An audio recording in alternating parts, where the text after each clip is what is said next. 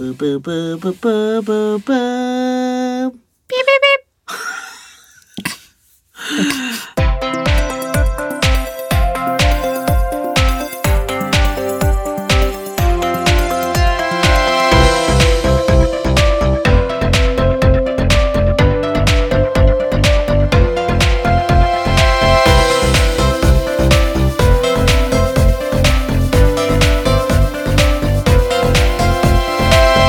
Hi, everyone. You have tuned into the Bull and the Badger podcast. I'm Vanessa, and with me is... April. Who is the Bull? I happen to be the Badger. Let's explain to everybody the origin of the badger, because you use it for everything. Like, all of your online handles are the badger, and I never just... Pretentious rat badger. I Let's be never specific. bothered to ask, because... I think you did, and then it was like, cool story, bro, and then we moved on. But, like, really, like, there's no reason. The whole reason I'm called the Badger is because everybody knew I hated it, and it became one of those... Everybody in college. Yeah, everybody in college knew I did not want to be called the Badger because we associated badgers with another person. I was like, I don't want to be that person. I'm my own person.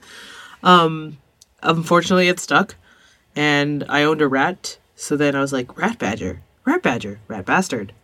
Ha ha! Oh, really? You Yeah. didn't tell me that part. Really? Ugh. It gets better. Oh, does it? Is there more? No, it doesn't. No.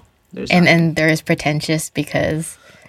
Because I never want to be pretentious, but instead I probably end up being pretentious anyways. So it's like a struggle within yourself. It's all the sides of me warring against each other for dominance. The rat side. I often think I should be like more like a honey badger because because honey badgers don't they don't care about other things, and they eat cobras, and then they fall asleep, and then they eat the cobra the rest of it. If someone were to ask me, why are you called the bull? I would say, because I'm a Taurus. The end. I think you need to have a story attached. I think it can't be just, oh, yeah, Taurus, the end. Because there's so many other peoples who are Tauruses as well. So, Well, we'll work on it. We'll work on my backstory. Okay, well, yeah, it should involve sharks, first of all. But, what is... Nope, you don't even have to ask why. It just does. Okay. So, everybody, the podcast is an offshoot of Vanessa's documentary. Vanessa is a filmmaker. And how would you describe your film? My one sentence is always, it's my very intense documentary about how Asian American families don't talk to each other. But, I think, it's about a lot of things. It's about how when we grow up, how do we relate to our parents? And, it's also about, like, the process of just learning what it means to speak, how to destigmatize therapy. It's got a little bit of something for everybody, really. You're like the Cheesecake Factory of Asian American angst. Oh my gosh. Captured on film. At least that's a decent chain. I actually don't mind being, like, compared to Cheesecake Factory. I love Cheesecake Factory. It's Plug for decent. Cheesecake Factory. They're gonna give us free stuff? Can I just get a free slice of cheesecake, please? What? I just want a bowl of soup. Bowl of soup. What kind of soup? I'm gonna have to say chowder. A chowder is good. I think it's around lunchtime, which is why we keep talking about food, and maybe... Even though we just stuffed our face, I stuffed my face. They don't need to know that. It's a podcast. Thin mints, beef Thin jerky. mints. Spicy peas. That's actually what our podcast is about today. Spicy peas. Well, actually, you know what? You sent me this link to this BuzzFeed article. BuzzFeed is the best. About 15 iconic Asian snacks you need to try. Why don't we go down the list and actually say if we've tried these and what we feel about them? Should we try to also wedge in how you're related to the podcast? No. I'm friends with Vanessa. We've been friends for a long time, and I have an intense interest in talking about self-work and Self-work, what does that mean? mental well-being, mental health, I guess you would say. Just working on yourself and finding out what makes you tick and recognizing patterns and trying to change those destructive patterns to live a happier, more fulfilling life. I like all of that. I hope we have that written down somewhere. If we don't, in my brain mind. Okay, so Asian snacks. 15 iconic Asian snacks. The first one made me laugh because I really do remember this from my childhood, but Haw Flakes. Ugh, they're so good. They're so good. I feel like they're the tamarind of Asian snacks. Is it supposed to be? Oh no, it says hawthorn fruit. I remember my sister Lisa always buying these, and then we'd do one. Where would you get them? At 99 Ranch. Oh, okay. Because my source was Chinatown. Because that's where I grew up, on the main streets of Chinatown. Sort of. I doubt that. Chinatown, Haw Flakes. They're really chewy. They're like coin-sized little, almost like little coin-sized roll-ups, fruit roll-ups, but not as sticky. We used to use them as currency, actually. Did you really? Yeah. We would but then we realized that you and your brother and sister would get sticky. Yeah, it was kind of gross. What would you trade for? We use them like currency? coins, just be but then you couldn't eat them because everybody had handled them, and then we were like, "This is the dumbest idea ever." It's probably a one-day experiment in I don't know, banking. Okay, dried squid. Oh wait, sorry, we're still on the radio. No, what about it? What is there not to say? Have you had it? I've never had it, actually, to be honest. We need to probably run out to the 99 Ranch right after this. By the way, it's 99 Ranch, not Ranch 99. All you NorCalers. Suck it. Suck it. But dried squid, I think, was great. It just, you didn't win a lot of friends with dried squid unless you were another Asian. The dried squid would come out, and then the Asians would gather around, and all the other non-Asians would leave because it smells. It smells something fierce. Does it really? Yeah. I have never had it. Oh yeah, it's like dried fish. How about cuttlefish chips? That's the one thing I don't think I've tried. I think I've tried variations, there's shrimp chips, but not specifically cuttlefish chips. I know. I do love shrimp chips.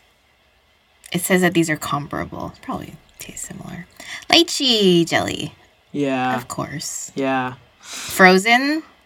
Oof. I kind of just like chewing on them. I don't want to suck on it. I want to chew on it. But you chew on them when they're frozen. I couldn't do that now because my teeth are, as we've established in the last episode, just rotting out of my mouth. Bummer town. What? I said bummer town. That sucks. That you won't be able to indulge in that specific Asian treat as frozen anymore. But I mean, they sell it less and less, and I think because they became choking hazards for small children. Yeah. But you can still see them. That's the crazy thing. Is it's they this is what I think happens with Asian foods. It's people they get a bad rap and then they slink away into the night, and then when nobody's looking, they slink back onto shelves, and you can still buy them. And they're still delicious, as they should be. But you just make sure your feel child... bad about yourself when you... Yeah, well, make sure your child chews them, dummies. Don't be one bite. No, don't work that way. Supervise your children. Don't toss them in the back of your throat like someone did earlier today. What's the bird with the big... Ostrich? No, the gull. Seagull, but it's not a seagull. It's like a... Pelican. I was albatross? Pelican. Oh, I see. With the Yakult milk. I've tried it, never loved it. It's kind of got a nice taste. It kind of tastes like Red Bull a little bit. See, I haven't had a lot of either. My stomach turn. I haven't had a lot of either, and maybe that's... I don't know. It's okay. I think... Another thing that's enjoyed frozen that would be good. Yeah, you know what? In 7 years, when my taste buds change again, we'll be ready for Yakult, but not today, folks. Not today. All right, I'm gonna speed this up. Should we by not saying anything at all? Get What are white rabbit cream candies? Oh my gosh. They're really delicious. Are they chewy? Yeah, they're more chewy. They're kind of like taffy in consistency, but they're much harder. So you can chew them, but you have to like suck and soften them in your mouth. This is going to be the most innuendo podcast of them all. I'm just going to stop there, and I'm going to let that be the last thing that Vanessa says about Asian snacks. You were going to do bow chicka bow wow. Bow chicka bow wow. So, that is a nice little intro into our topic for the day, which is, hey guys, what was it like growing up in an Asian American community? Asian town. And, we don't have anything real. We don't have a message, I suppose, to really communicate. But, let's just reflect. It gets better.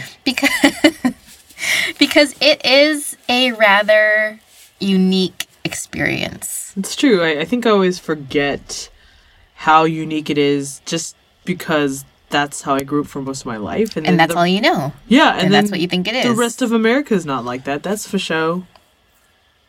For show. For show.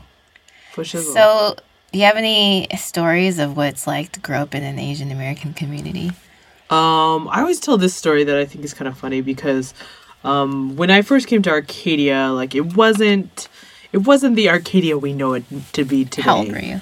I was in first or second grade, so that put me at 6 or 7, and so 5 or 6. 5 or 6. So yeah, we had moved out of Silver Lake before it was hipster town. I didn't know you were in Silver Lake. Yeah, we had grown up in Silver Lake on this house on the hill near Rockaway Records. Woot woot! If you remember Rockaway Records, I think it's still there. Can you say it? Rockaway Records.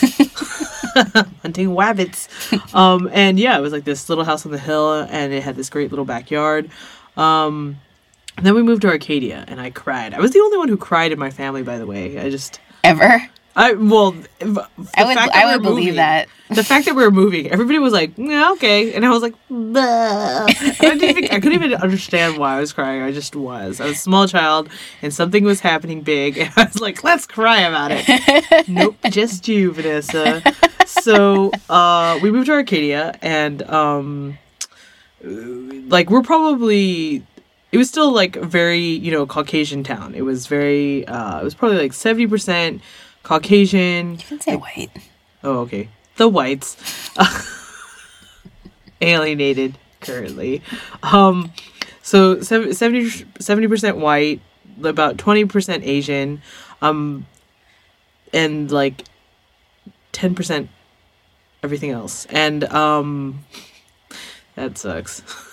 But when I was growing up, I was the only one playing, soccer, and one of the only Asian kids on the team. But soccer was a big deal in Arcadia, and a lot of those people who I played soccer with are now or were on club teams, or were playing for universities and things like that, and they all got scholarships to school, and I was never tall enough or good enough. But on Saturdays they'd have this thing called soccer camp, where you're still building your skills and becoming the best soccer player you could be. And then across a fence near we'd be playing in the fields outside of a middle school, and then at the school was Chinese school, and they would every morning be doing these exercises, and I was so embarrassed, even though I was not them, but I looked like them. Right. And they were, there's this woman who was speaking Chinese, and it was to a tune, and it was super cheesy. They would all start doing aerobics. I was like, oh my gosh, the aerobics are here. Look away. If you don't look at them directly, you're not one of them. And my identity was not very tied up in being Asian, actually, because being Asian was just, it was one of those subconscious facts, oh, I have black hair, brown eyes, and these are the foods I eat, and you just kind of exist. And you're not aware of your nose until somebody else has a different nose, and you're like, oh. Right. Look at that nose. It's so different than mine. But you also have to be aware of your own nose, right? So do you really mean your nose? Are you speaking figuratively right now? Figuratively. Okay. Yeah, I guess nose was not the best. But it's something that's completely a part of you that you just don't realize. Right. But I was like, yeah, I like didn't think Asians were that great growing up until I realized I was one, and I was like, Asians are the best. Sorry. You broke it. You broke the internet. You broke. No, seriously. Like, Why did my laugh mess things up, and why didn't your? Probably because like I throw my head back when I laugh, and I think you like move forward, like right up in it, and then bam. So was that your story, or was there more? Oh, there's more. If Okay. you want to talk about Asians are the best, but how about before I talk about the transition into awareness of my Asianness? Okay. Why don't you tell a story about growing up in Arcadia, or somewhere thereabouts? Well, I was born in Los Angeles, and prior to living in Arcadia, I lived in West Covina. West Coast. But moved into Arcadia probably when I was quite young, like maybe 3 You were in pigtails. or something like that. I feel like I've seen pictures of this. Mostly bowl cuts. Oh, Yeah, mostly Yeah. bowl cuts, not so much pigtails. fashion of the day. I guess what makes my story a little different from yours is that, Arcadia being largely Asian American or Asian, you are Chinese, right? And I am Filipino, and This is true. there aren't too many Filipinos around. So I sort of grew up as a Filipino person surrounded by Asians, mostly Chinese. Can I interrupt with a little known fact? I think you were one of my first, like, really close Filipino friends. Was I everything you expected and more? And more. Unfortunately. Okay, go on. And so it's interesting. It's not even a dual culture. It's like a triple culture. Is that the right? Yeah, let's just go with it. Triple culture. Triple culture. Mm-hmm. And yeah, I don't know. I don't really have any specific story like you do, but I was put into ESL when I was in first grade, even though English is my only language. Wait. Can we talk about... Go with... Why do you think you were put in ESL? I think I was put in ESL because I was quiet. And they thought that I was quiet because I didn't understand or couldn't speak or something like that. English. Did you bitch slap them with your English skills? No, I just quietly sat there in my bowl cut and I did all the exercises they wanted me to do. And then you ate your dried squid snacks like in the corner of the room by yourself? Like, Exactly. wow. So, I don't know. That moment when you realize, you're an Asian amongst a whole bunch of non-Asians. And then also the moment when, you realized, like, your self-awareness of culture. I think that's always an interesting discussion because... I think race and culture didn't really become such a divisive thing until high school. I agree with that. Like, up throughout elementary school and middle school, I had plenty of friends of all different races and cultures and ethnicities. And there wasn't really much of a separation until high school, I feel. Actually, growing up in Arcadia and then going into middle school, like, they had changed the system to be, instead of a junior high and middle school. So in high school, you started high school when you were in 9th grade, right? So one of the rumors as an 8th grader was like, oh my gosh, you can no longer have friends of other race. Like, they were talking about even then, like, oh my goodness, we have to stay friends. Like, we can't just be friends with only Asian people. But even by middle school, I think that was the trend that was already kind of starting to form, but we just weren't as aware of it. We just were aware of, like, common interests, or, like, we all did band, so, those people grouped together. So those were more categorical differences. Like, that's probably the difference between, like, a lot of, like, high school teenage movies in Hollywood. It's like, well, the reason they're all grouped by categories and, like, interests is because they're all homogenous. They're all white people. Right, on the exactly. screen. Like, I think the sort of quintessential high school white person movie. I shouldn't say that. I should say the quintessential teen movie from when you and I were in high school or middle school was Can't Hardly Wait. Remember that? Yes, and she's all that. Yes, those two. Ethan Embry, Jennifer Love Hewitt, and other people I can't remember. Well, And it's why like the not jocks and trying to like get in with the jocks and the popular girls.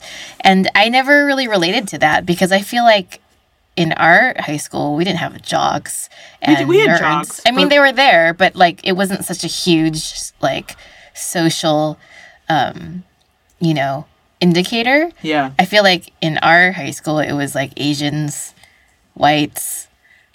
That was kind of mainly what it was. Well, no, there were other races, but they got like absorbed into one or the other, and like the jocks, the guys who were playing maybe basketball, were the guys who were sitting in AP Math with us. Like they didn't distinguish. Like the people who were on the tennis team, we didn't talk as much with the guys on the football team, you know, like because it was almost like they were separate worlds. Maybe that's the other thing too, is that our high school was so big.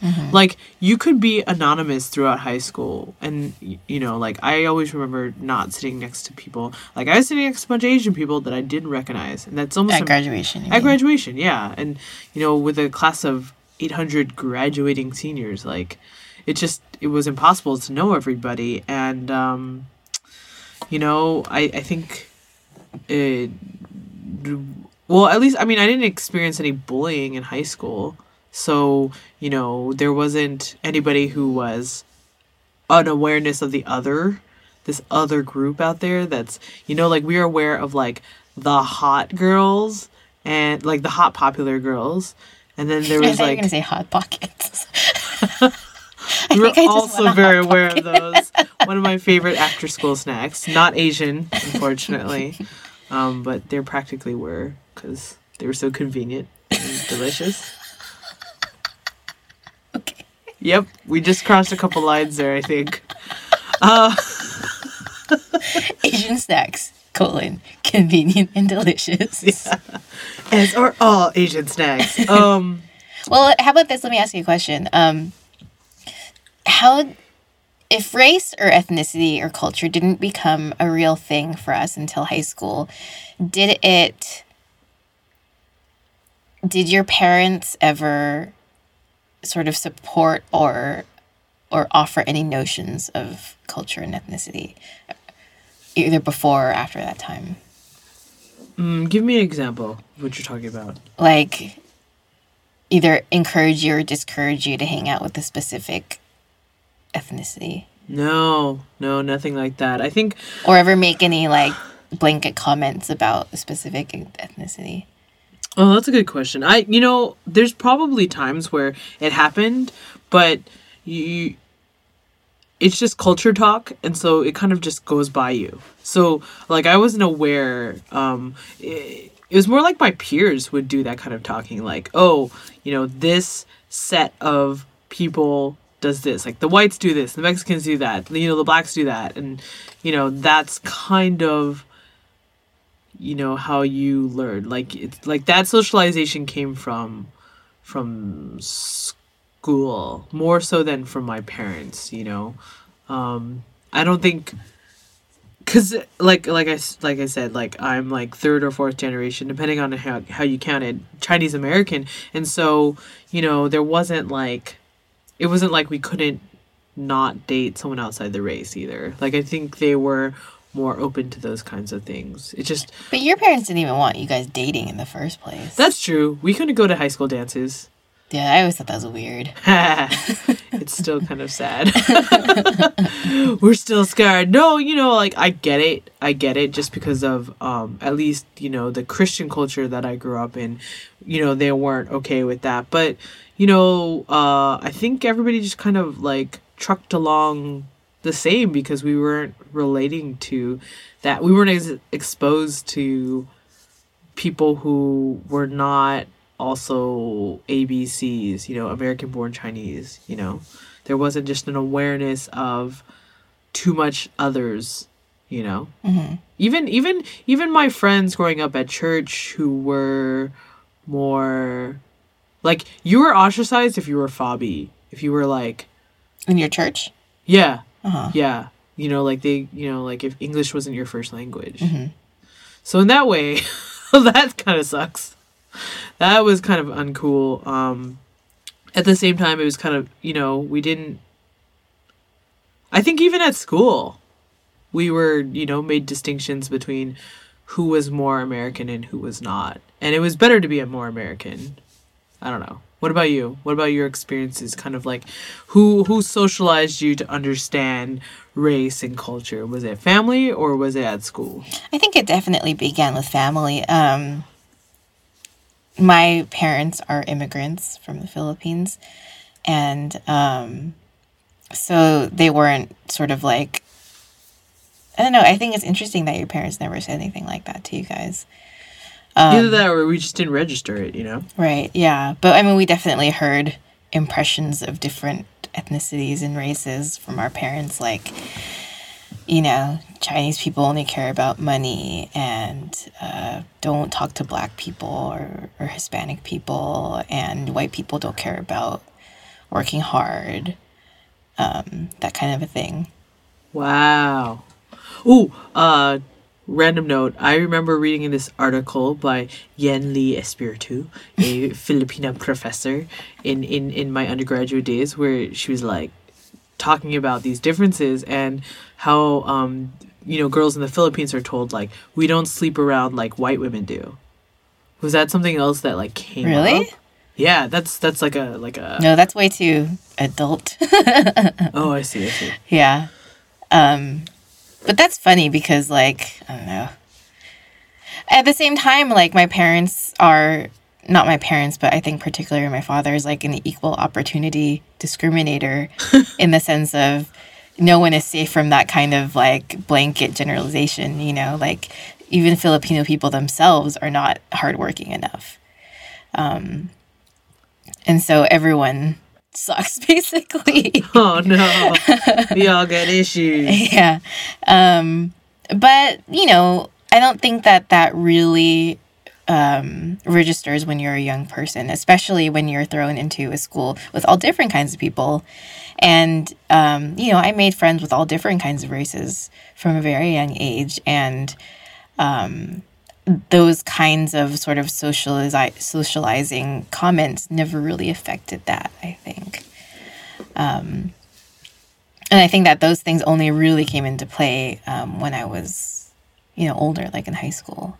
Were you aware, like, were you conscious of the diversity of friendships that you had? Like, I remember in middle school, actually, like, again, consciously talking about, like, wow, look at us. We're so diverse. Like, did you ever have those discussions? I don't think so. I don't think I ever did. No. But you did? Yeah, I was friends, like, I would count it on my hands. I don't know what was wrong with me. Was it, like, too much, like, Planeteers or something? Like, I wanted to look like this rainbow-colored cast, like Ghost Rider or something. You remember Ghost Rider? Sort of. On PBS? Yeah. By the way, the Latino guy totally dates the Asian girl, and I was like, yeah! Interracial relationship. I don't know what's wrong with me. But, like... So, in middle school, I had a half white, half black friend who was gorgeous and tall and played soccer, and she modeled. Mm-hmm. And then I had an African American friend. She was full African American, and she eventually went to Monrovia High. I had a half white, half Asian friend, and then I had another Asian friend, and that was like kind of our group. Oh, and a Jewish girl, mm-hmm. and a Jewish girl. I remember that just kind of like being our friendship, our group. Mm-hmm. But then we broke apart because of those categorizations, right? Mm-hmm. Like the tall girl ended up being like an athlete, a jock, so she would like hang out with all the jocks, and then like, the black girl moved away, and then the rest of us kind of like broke off. Like, I became super nerdy, like, and it was like involved in all these like clubs and CSF and band and things like that. So I don't know, but you never thought, because like I remember looking at some of your pictures in middle school and it being diverse, you know. Yeah, I mean it is only interesting looking back, and and seeing the huge shift. Because that's just how it was up until 8th grade. And then 9th grade forward, it was like, boom. Suddenly we're all in our, like, ethnic, like, groups. I don't know why. When you were in high school, though, did you acknowledge that and want to change it? Or was it just kind of like, that's just how it is? I think I maybe had some awareness of it. Uh-huh. But, I don't know. I mean, high school is just confusing and weird as it is. Like, even within your own ethnicity, it's like so much to think about and so much like social navigation, you know? Oh yeah. No, it was like high school was very confusing. And it wasn't until senior year where I was like, I got my groove, and then it's like, no, you don't. Yeah. You're going to college now. Yeah. No. I mean, I think in this discussion, I want to say to our listeners that, you know, some people might think like, why are you just talking about race? Like, why is this such a big deal? Like, that's so like narrow-minded or whatever. But I think that the reason that we're talking about it is because it's a reality in that, you know, race itself is a social construct, but it's something that has really impacted our lives and plays a huge part in our sense of identity. And to, you know, say that race or ethnicity doesn't exist is, you know, sort of whitewashing and sort of color blinding the situation, you know, like color blinding in a bad way. Yeah. You know, like we understand that it's complicated to talk about, you know, and like it's complicated. Saying all those like generalizations, you know, it's hard to hear and it's hard to say because like in reality, we're all just people and we all have the same potentials and we're all very complex. But, you know, Vanessa and I are just relating our experiences, you know, and how we sort of came to this place of where we are now. So please don't think that we're racist or anything like that. Well, everyone's a little bit racist. Right. Everyone's a little bit racist. Or I would say everyone's a little bit prejudiced. Yeah. You know, one of my professors in grad school said that he's like, you know, this might be sort of boiling it down a little too much, but why don't we use this equation, which is prejudice plus power equals racism? I'm in agreement. And so, you know, what Vanessa and I are trying to do is just have a discussion and bring up these things that sometimes I feel like aren't brought up. And, you know, understanding your culture and the role that it plays in shaping who you are is super duper important and really instrumental in sort of surpassing that. And, you know, really getting past like these sort of like deep-seated understandings that we have of the people around us and ourselves. No, anyway, that's my please don't call us racist thing. Right. No, and I'm glad you like brought it back because it's like, well, why do we talk about anything, right? And the whole point about this podcast is let's, you know, have constructive discussions about mental health, and they don't all have to be somber all the time, because a lot of the times the stories of us growing up are like hilarious, and other times they're tough, you know, other times we're under a lot of pressure, you know, like, or, you know, there's a lot of cultural expectations that were placed on us, but really, you know, like they're full experiences, they're not one thing or the other. And so to discuss race and ethnicity and cultural background, it's important, you know, because that was a huge, when I think about identity and this like mosaic that makes us who we are, like probably race and cultural identity play a huge part in just that formulation, but in general, just it takes up a huge portion of, you know, how we view ourselves. And, you know, not everybody feels that way, and that's fine, you know. But also, you can't diminish other people's experiences by saying, "Oh, why do you guys talk about race a lot?" Like, I hate when Canadians tell me, yes, very specifically calling out Canadians, like right freaking now. Why are y'all talking about race all the time? And I'm like, why aren't you guys talking about race at all? Because, you know, like, how many Canadians have said that to you? How many Canadians do you have in your life? Too many. However many there are, like if I can count them on my hand, It's already too many. It's just too much. And I'm not apologizing.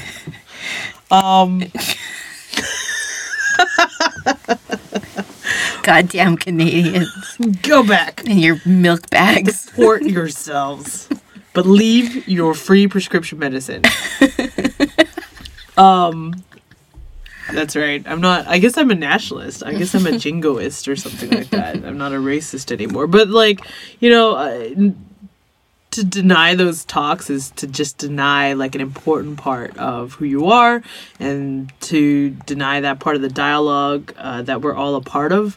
And being colorblind used to be a positive word, but now it's not, because let's acknowledge where we're from and appreciate those things. And let's acknowledge the systems that are in place in the country and the world that often operate based on color. I mean, that's sort of a bigger discussion in and of itself, but, Episode 3.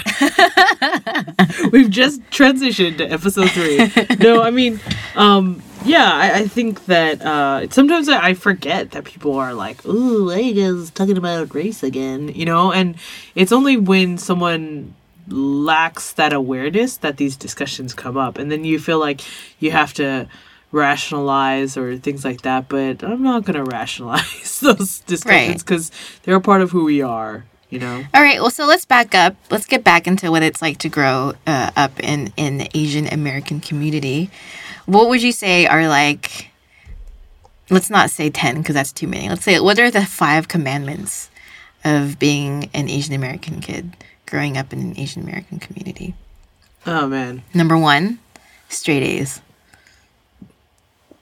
Yeah, I guess. Yeah, like, my experience is slightly different. Like, we didn't have to get straight A's, but we had to try hard at school. Like, we couldn't slack off. Like, B's were okay. We weren't going to get punished for B's. But if they knew we could get an A, then we'd get punished. I guess that's a fine line, right? But good grades. Let's just say good grades. Like, okay, here's a fun story. My brother was friends with non-Asians. Let's call them white. I'm trying to do, like, a quieter laugh so I don't screw up the sound anymore. Let's call them white. Okay. No, the whites. Well, or there might have been some Latino kids. I don't know. They're all thrown in the mix, right? Sure. And he'd be like, look, Mom, I got B's. Can I get paid for that? And she was like, no. And he was like, but my friends who get C's get paid. And she's like, you will never get paid for a B or a C. Because we used to get some money, like, thrown at us when we got A's. Thrown at you? Yeah. It was like, make it rain. Straight A's, 4.0, make it rain. On a roll, make it rain. Did you get scared when you weren't getting A's?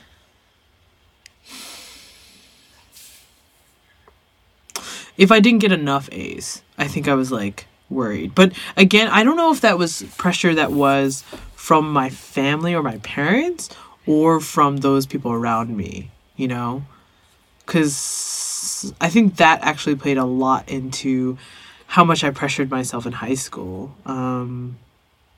Because I wasn't ever getting, like, bad enough grades to warrant, like, a lot of, like, strict measures, more studying, less TV kind of stuff. But it wasn't, like, because I learned to stay in the middle of the pack. I was getting good enough grades. But then I realized, like, all my friends are getting better grades. How do I get to that place? So, I mean, I think that the difference between your upbringing and my upbringing is pretty much like, my parents are immigrants and you're, like, 3rd or 4th generation. And, like, I don't know, it was just a lot scarier and a lot more dire for me to, like, earn academic excellence and stuff like that. Sure. There was just no excuse. Like, there's more of an urgency, more of a, like, a external pressure. Right. Mm-hmm. Mm-hmm. Like, we wouldn't get paid for A's. We would just, like, that was the expectation. We would just not have to, like, stress and, like, be terrified of not getting A's. Okay. Okay, so that's one. What would you say is another? Like just a rule for Asian Americans growing up in Arcadia or like anywhere? Oh, I'll throw it out there.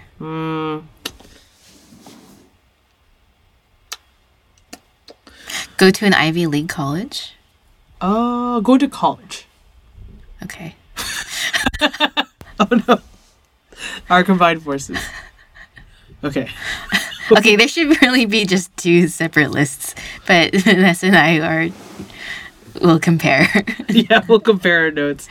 I think when you had to be polite and respectful to every adult that you ever met. That's a weird rule to like put out there. But when I think about all my interactions with my friends growing up, like there was very specific expectations for us as guests in someone's house.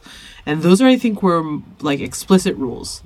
You know, those weren't like implicit rules of like behavior and stuff like that, but there were a lot of the ones that were explicit had to do with how do you relate to other people. And so, you know, like when I met friends who called their parents by their first name, it freaked me out and I couldn't do it. I still can't call people's parents by their first names. I never do. Unless they happen to be a parent and I know them through another context, like someone I work with who has parents, like obviously I'm not going to call them Mr. Smith or whatever. Right. But even like, you know, people's parents who introduce them as themselves with their first names, I don't say their first names. I say Mr. and Mrs. It doesn't seem right. And I understand that I'm 30 years old now, but it's just like, it seems gross to have to do that and disrespectful. But yeah, like, yeah, our parents taught us, you know, the second that someone steps into your house, like offer them a drink before they sit down.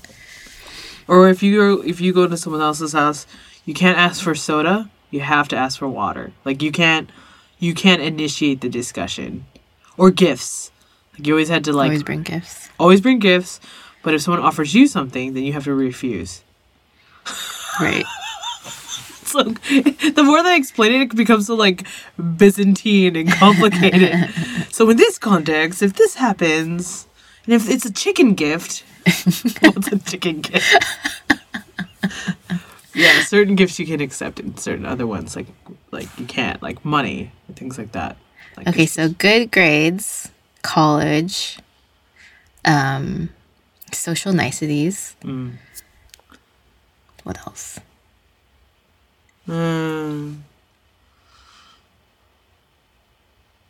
What are some implicit rules that you think you were learning? I don't know.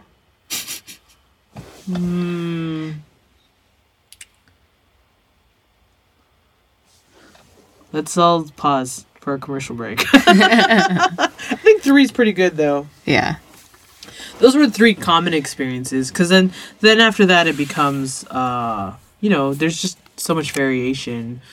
I mean, obviously too, one, you do have immigrant parents, and you know, I'm 3rd or 4th generation, but also like you being Filipina and me being Chinese might affect a little bit about how we, you know, we're taught certain things. Or do you think there are enough differences? I mean, I always felt I was raised, my dad sort of raised us more like to be like sort of Chinese. Oh. Even though all we think about is money? That's all my dad thinks about. Oh. We are really good at investments. I just want to point that out. I mean, like, there's a lot of very clear, like, signals to us that we should not be like Filipino people. Because they don't work hard enough and, you know, don't make smart decisions and stuff. Would he give examples, or was it just like generalizations? Mostly generalizations. It's always generalizations. Oh, here's one that we didn't think about. How did your parents teach you about relationships? Or like, were there rules about that kind of stuff? What kinds of relationships? Like boyfriend girlfriend situations. My parents never talk about it. Right, but could you have brought someone home that was not Asian? Would that have been okay? My parents never talked about it. Wow. Usually there's someone who in the family who's like, because I mean, like, the fact that we couldn't go to dances was a clear kind of thing for us that, like, they weren't cool with us dating in high school, but it wasn't, like, stated. Do you know what I'm saying? Well, one thing, I remember being in a car with my parents. I think I was in middle school, and we were driving. I told you the story. We were driving to, like, Marie Callender's or something like that for dinner. That's so white. And it was like when like Liam Neeson, I think, was sort of like, I don't know, it was, you know, becoming a bigger celebrity, I suppose. And like I had a crush on him, and you know what you do in middle school, you like think of names that you want to name your children, you know, or maybe not even middle school, maybe like early high school. And it was just my parents and myself, and I was like, oh, and I would name my daughter this, and because it's a pretty name, and then you could shorten it to this name for a nickname, because that would be kind of cool. And my dad just snapped at me and said, why are you thinking about these things? Why aren't you thinking about your career? And that was in 7th grade, I think. Maybe 9th grade, 7th to 9th grade. And I was like, oh, okay, well, if you're like, that's a signal, right? Sounds like a signal to me. Similarly, we were on a California Scholarship Federation trip to Disneyland. And I was a 7th grader and my friends were 8th graders. And then we had these boys start throwing ice at us. And I don't know if I've told you this story, but it sticks out of my mind very clearly. So we started throwing ice back. And it was, like, fun. It was like, oh, let's get them. Oh, you know, like, very, like, Little Rascals. Like, you know, man-hating, you know, boys... No, man-hating girls club... No, girl-hating man club or something like that. Whatever they had. Anyways... It was the tension between the sexes that, you know, is much more innocent than, like, you know, we're attracted to you, kind of like pull your hair type. Teasing. Yeah. So, and then I thought that was a funny story, and I was like, oh, we kind of like made you friends today, you know, by throwing ice at each other. And then I came home, told the story to my mom, and she's like, don't ever talk to strangers. Don't ever talk to, like, boys like that, blah, blah, blah. And, like, she kind of completely flipped out on me. And I was confused. And, like, I was, like, genuinely, like, what did I do? What did I do wrong? And the whole night, I was, like, up thinking about it. Like, what did I deserve to do that, you know, deserve that wrath for? Mm-hmm. Yeah, it's funny. It's funny the way you grow up. It's funny, you know, where you grow up and how that affects you and things like that. And I always wonder, like, well, what would I have been like if I had grown up in Silver Lake, you know, with my cousins? You know, I probably would have felt a lot less inadequate, if that makes sense, in terms of my grades, in terms of how I was performing at school, because whatever I did to get the A wasn't ever good enough because there's always someone who's better than me. But at the same time, like, I grew up with, like, a lot of privilege. Like, even in middle school, you were required to take an instrument. You, like, had to take an instrument. And, like, if I didn't have the experience of taking flute, like, I didn't take private lessons or anything, but, like, I had the opportunity to, like, play music and be exposed to all this different kind of, like, these activities, then I wouldn't be... My experience of life wouldn't be as rich, you know, because... I love classical music now. Woo! I can tell Baroque from classical. You know, I can tell chamber music from a symphony. You know, yeah. Does we need to have Vanessa's bragging hour? Yep. I'm now flipping my hair. What other things can you tell apart from other things? Oh, let me tell you. Oboes from, I don't know, my ass. No, but like, one thing that I like to always look at in terms of Arcadia and growing up in Arcadia is the way it changed. Like, even from the moment that I stepped out of high school to the moment that my brother graduated, you know, which is a difference of 2 years, it went from being, like, 40% Asian to 60 or 70% Asian. I thought when we graduated, it was 60% Asian. But like, okay, so say it was just a matter of like 4 years from the moment we stepped in as freshmen to the moment we graduated. Like that actual change was ginormous. What does that mean to you? I don't know. It affected how I saw my city. It affected how other people saw the city. It meant a lot less diversity in like a weird way, because at least if you had white people there counterbalancing all these like Asian people, like it meant there was like emphasis on more like different things. It meant there could be more mixing. But at this point, like, there's so many groups of kids now who aren't forced to interact with people outside of their own kind of like groups. Like, they're not forced to interact with people who are not Asian. A lot of times they don't even have to not speak their own language. And I'm no like English should be, America's like official language. I'm not one of those people, but like the lack of diversity that Arcadia has, experienced is only to its detriment. I don't know. When do you think is the first time that you actually had a friend that was an Asian again? Like close college. Friends. Yeah. Yeah. It's funny. It's like it all centers around high school. I feel like suddenly there's like Asian pride, and it's like this black hole where like before high school, everyone's sort of friends with everybody, and no one. I mean, there are notions, especially in middle school, but then when you're in high school, it's like so defining, and then getting out of that and being like uninstitutionalized in the sense of like, Arcadia High is kind of like Asian institution, and sort of leaving that behind, it's like growing pains, you kind of have to retrain your brain to be like, no, people who aren't Asian can be very intelligent, and very hardworking and get really good grades and try really hard and, secure like, good jobs and things like that. And I remember my roommate for my first year of college, I was like, oh, white people are smart.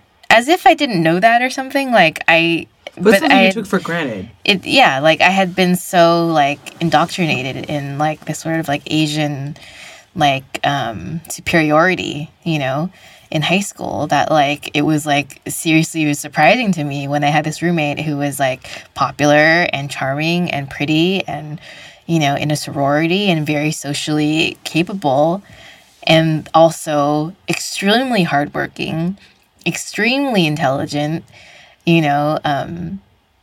really like taking charge of her life and doing what she needs to do to excel, and being like kind of like taken to school, on that point.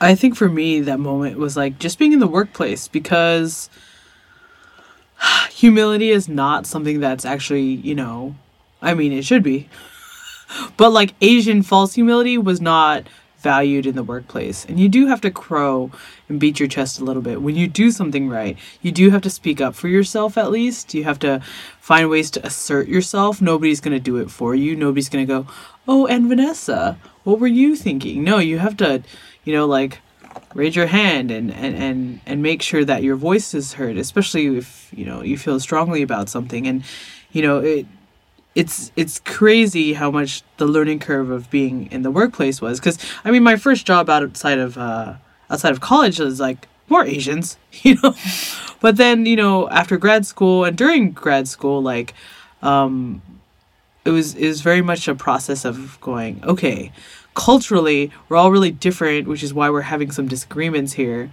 Okay, acknowledge them and move on. Or, like, at least secretly acknowledge, like, okay, this is why this is this dynamic is not going ideally, or you don't feel heard, where you feel like nobody's trying to reach consensus, people are just kind of unilaterally making decisions, and you're like, wait a second, wait a second. let's just do this thing differently. And even acknowledging that how you grew up could work better for the situation, and then inserting that dynamic into your workplace, because sometimes people are always shouting at each other and making they're like, well, I need to be heard, and I like, this is my opinion and it's right. And it's like, okay, after I've now heard all of you guys, like, let's come to like a calm decision about that. I'm not saying that's like completely like from my cultural background, but like, cultural background does influence the way that we treat each other, respect each other.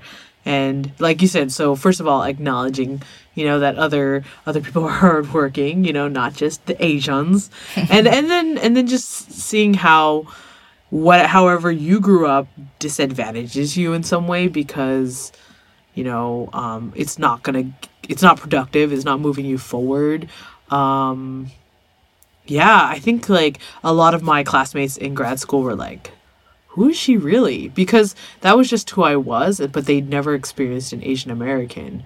They experienced Asians, but like not an Asian American up close, and so they didn't know how to relate to me. So I had to define, a lot of the relationships and dynamics, but I was like not willing to. So a lot of times I was just kind of like passed over, or seen as a non-entity, not as important, or oh, she's always kind of demurring, and like I was like, oh, that's weird. I've never thought, like, in a group of Asians, I'm the not demure one. I'm the one expressing myself and like, trying to like bring the energy of the room up and trying to be dynamic. And then amongst all these other people, it's like, oh, she's the quiet one. Oh, she's the one who doesn't speak up. And it was like, what? Complete identities. Vanessa just did a little Matrix. Yeah. Bullet.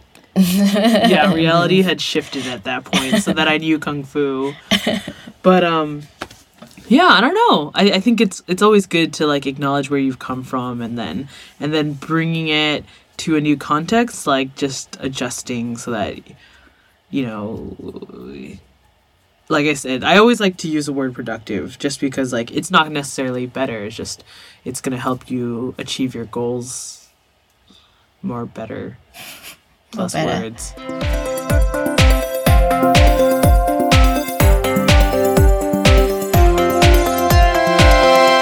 Should we take listener questions?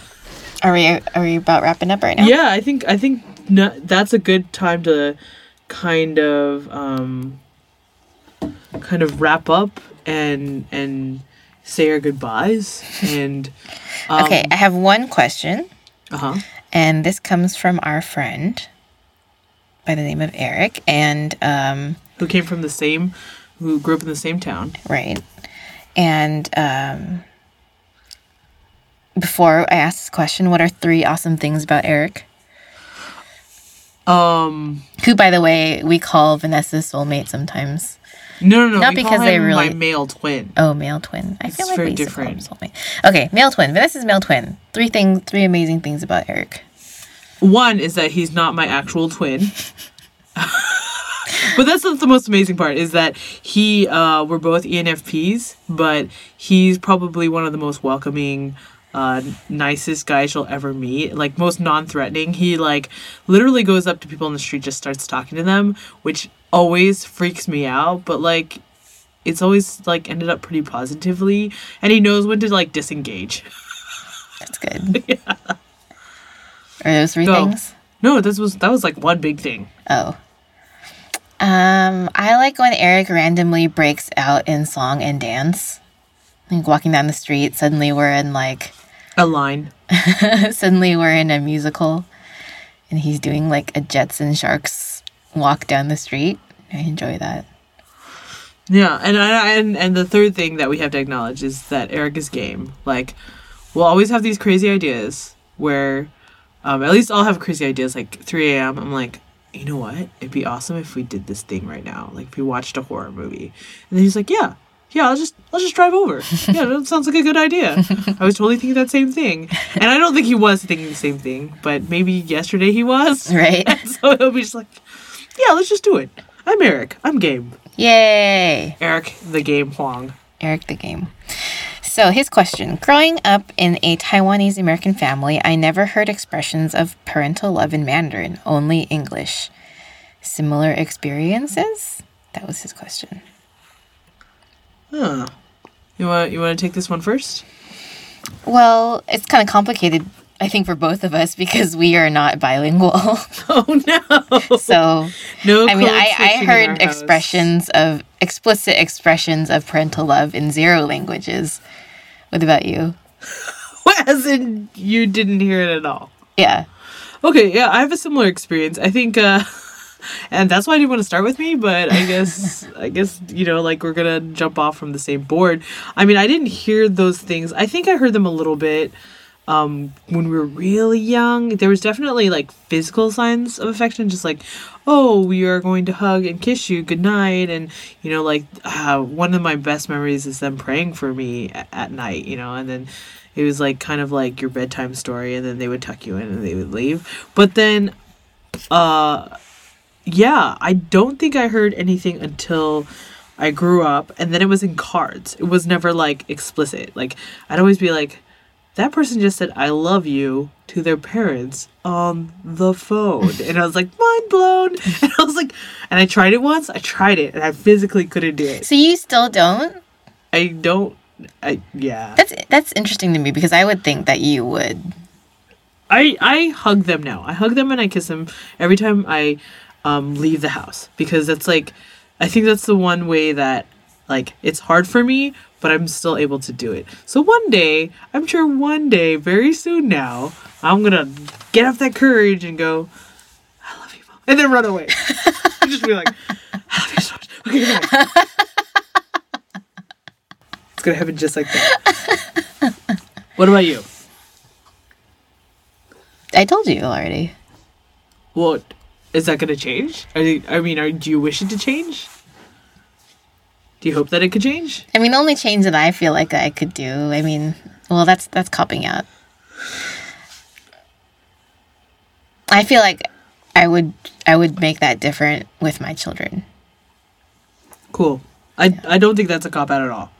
Because the way of doing it, the actual doing of it, that's the hardest part, right? It's like, yeah, it's like on the inside. How do you make it outside? And you have just very, like, you know, you've been living this way for all your life, and it's hard to make the change. Especially when it comes to families that aren't so great at expressing emotions. But with my kids, I feel like I would. Whoa. What? You said both your kids. I said with my kids. I was like, dang, you already have, like, predictions about this kind of stuff? She's like, and then I have children, and this is how we will do it. That would still be amazing if you had those kinds of very specific plans. But, yeah, no, that's really cool. I think with my friends I do it, actually. That's not weird. Well, my friends do it to me, and then, like, I'll respond. Oh, okay. You know? And then I'll feel kind of weird about it, but be like, okay, you know. I love you too. What does it sound like? Oh, just like over the phone? Yeah, just like, all right. Well, especially when I'm going through a hard time or something like that. Like a friend of mine will be like, all right, well, take care of yourself. I love you. You know, I hope that things are going to get better for you. And I'm like, I love you too. I've had it over text, and I'm just like, I love you too. Like, even, do you just say even it in quietly? my heart, the text sounds like a whisper. By the way, I love you, April. Let's end the podcast, please. I can't even look you in the eye anymore.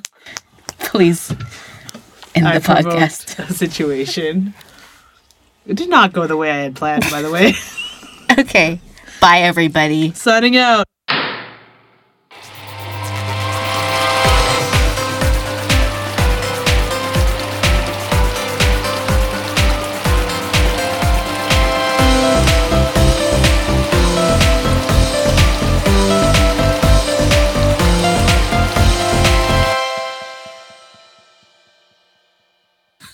You want me to go again?